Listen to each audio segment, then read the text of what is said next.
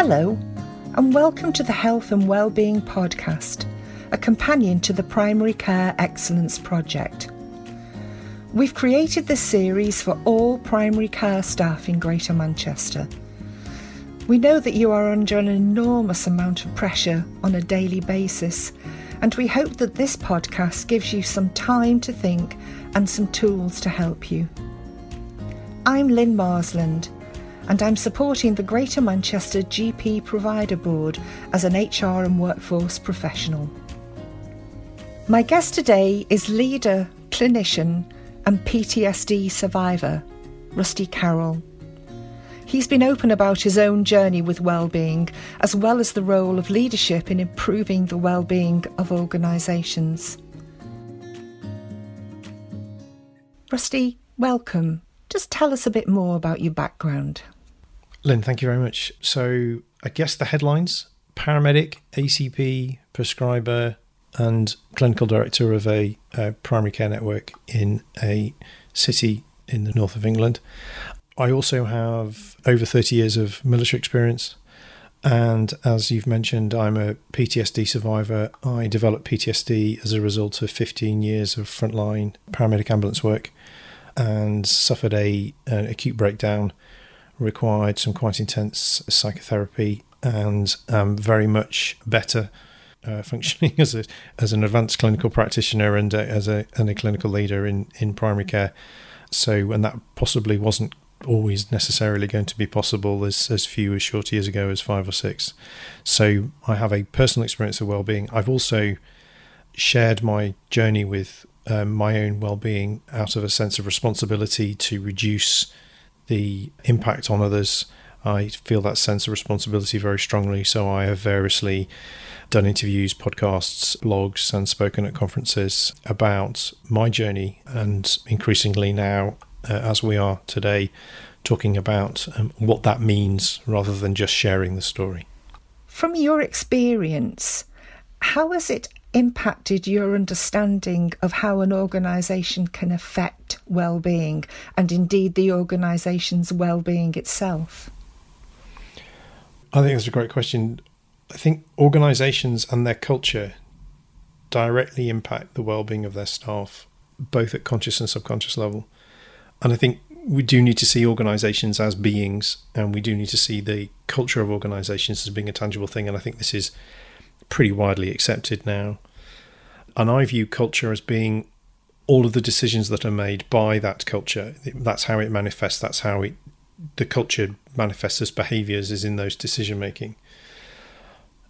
And I think one of the ways in which, certainly within the sphere of health, one of the ways in which that can be viewed is the evolution of organisations from traditional blame cultures to learning cultures. And I think that's been a great start, and that is underway at most organisations with varying degrees of success and progress. What I've noted anecdotally is that strategy tends to be one that hits posters, hits exec level kind of visions and values, but embedding it deeply into organisations and actually affecting behaviour at kind of frontline and first, second line layers of management and leadership is much harder. And I think there's a almost haphazard approach in many organisations, through no fault of the organisations. These are large organisations. The NHS is, I think I remember seeing quoted once, it's the largest employer in Europe.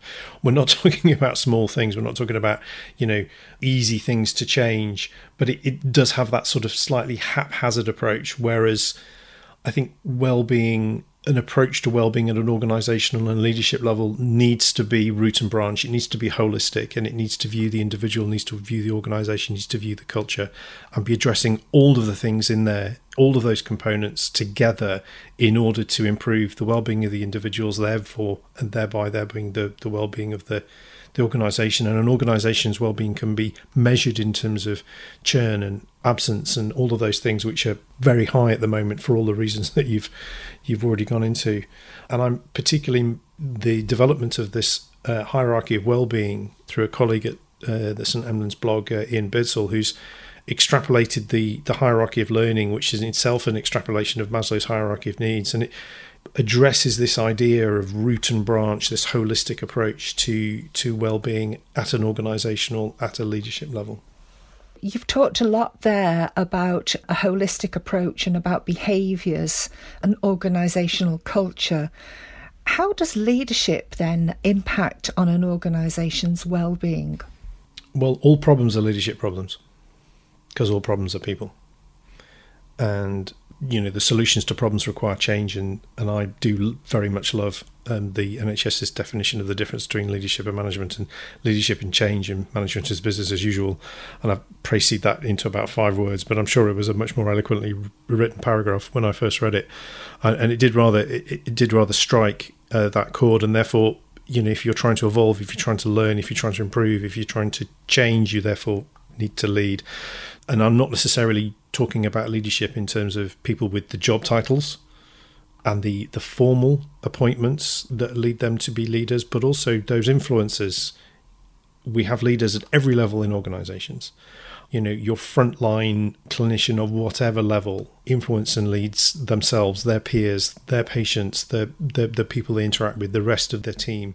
So leadership manifests itself at all levels.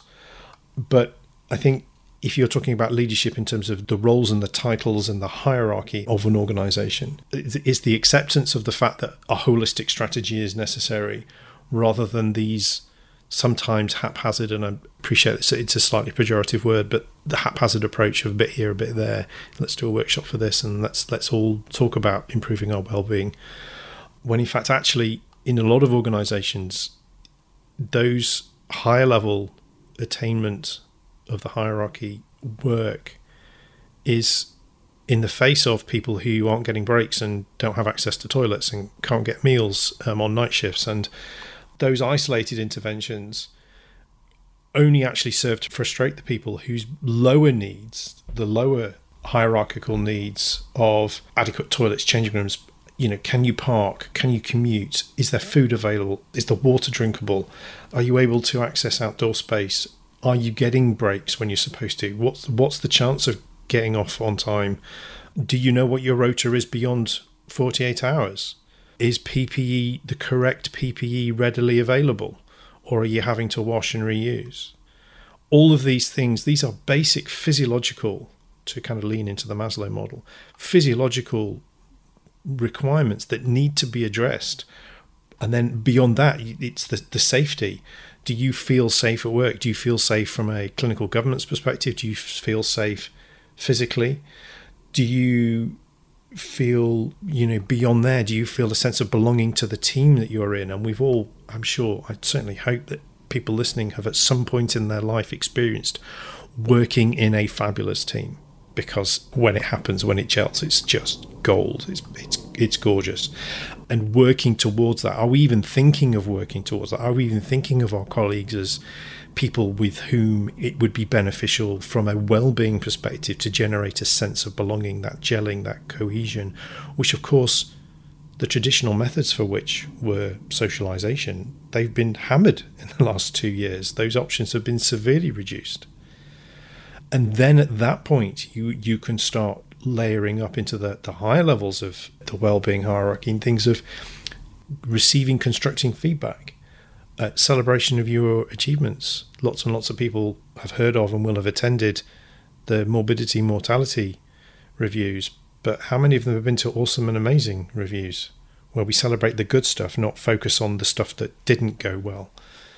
Appraisals, positively constructive clinical supervision, all of these things.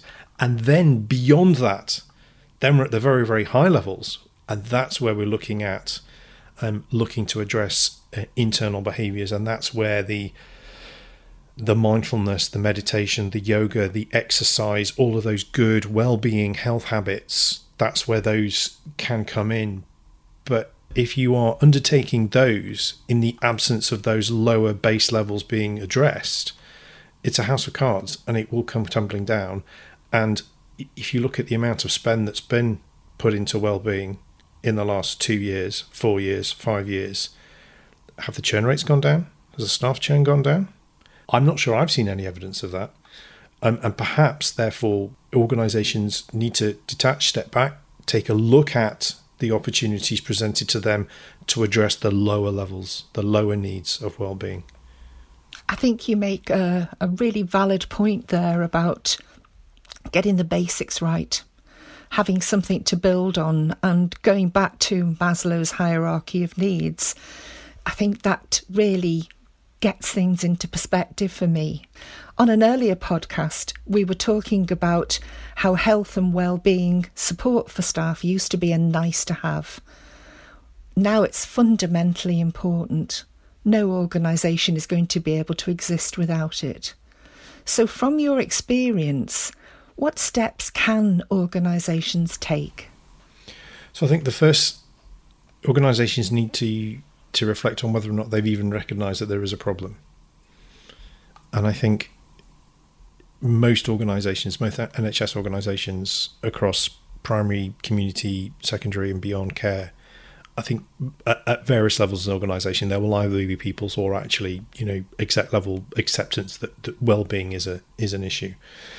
And I guess at that point, you accept there's a problem, then you accept the need to do something about it. I'm not saying it's like the 12 steps, but it's starting to feel very similar. And acceptance of the need to do something, and then it's a case of, well, what are we going to do? And in order to know what you need to do, you need to know what the problem is. So accepting the problem, but then recognising exactly what is the problem, what is driving the churn, what are the exit interviews? Are we conducting exit interviews with these staff churn, with these absences, when we're doing these return to works and people are coming back after 6 months off for chronic stress, and what information are we gathering? What are we able to put our fingers on in organisations? And of course, there's a huge amount of commonality between the organisations, and I'm not going to list them again, but the ones that we were listing earlier on, they're often not completely successfully delivered to our staff.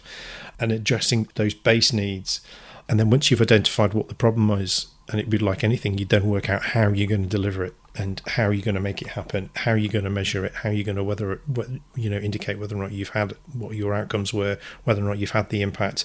And then you go through a PDSA cycle, you rinse and repeat.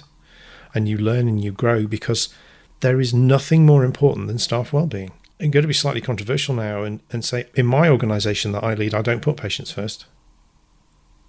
I put my staff first. And if I put my staff first, and if I look after my staff and I employ clinicians, I look after them, they look after the patients. And if I feel looked after when I'm clinical, I'm looking after the patients. But at an organisational level, I look after the team looks after the patients. And that's how I put patients first, is to actually in practice put my team first. I think that's a wonderful piece of advice, because the NHS is only as good as the people who work for it. And if those people, as you say, feel valued and engaged, they are going to perform better. What I'd just like to do before we close, Rusty, is ask you two things. From your experience, first of all, as an individual who has suffered work-related stress to an extreme extent, what would you say to others who might be feeling that, or who might be beginning their, shall I say, journey of anxiety? It's a remarkably similar process to what organisations need to do: recognise there's a problem, accept the need to do something about it, and then do something about it. And when it comes to stress, one of the tenets is openness and honesty with yourself, and then openness and honesty with somebody else. And that may be a peer, it may be a supervisor, it may be a professional who you've been able to access for help. And different people at different stages need different levels of help. I have variously needed a cuddle, to a moan, to a bar of chocolate, to full-on intense psychotherapy. And we all need different things at different times, and accepting that it's a journey, and there's sadly not a silver bullet that's going to fix the problem, and progress that with someone, have those conversations. And that requires, sadly, and I'm looking forward to the point where this is no longer true, but to this day, that still requires an element of personal courage to actually put your hand up and go, I am struggling. And we tend, from a pattern perspective, we tend to do that later rather than sooner. And the sooner you do it, the better. That's really powerful. Thank you. Rusty, one last question.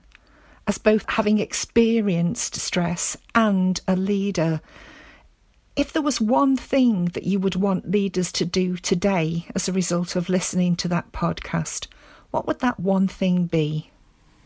I would give that piece of advice to any leader in any context, because there is one behaviour in leadership that is the most important behaviour, in my opinion, and that is humility.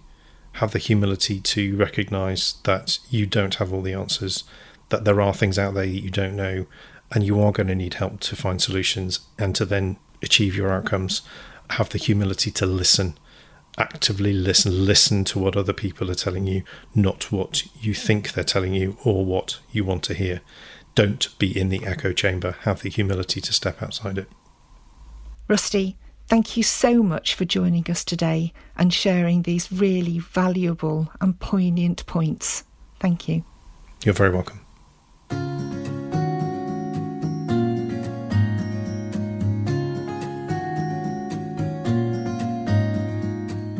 Thank you so much to Rusty Carroll for sharing his experiences with us.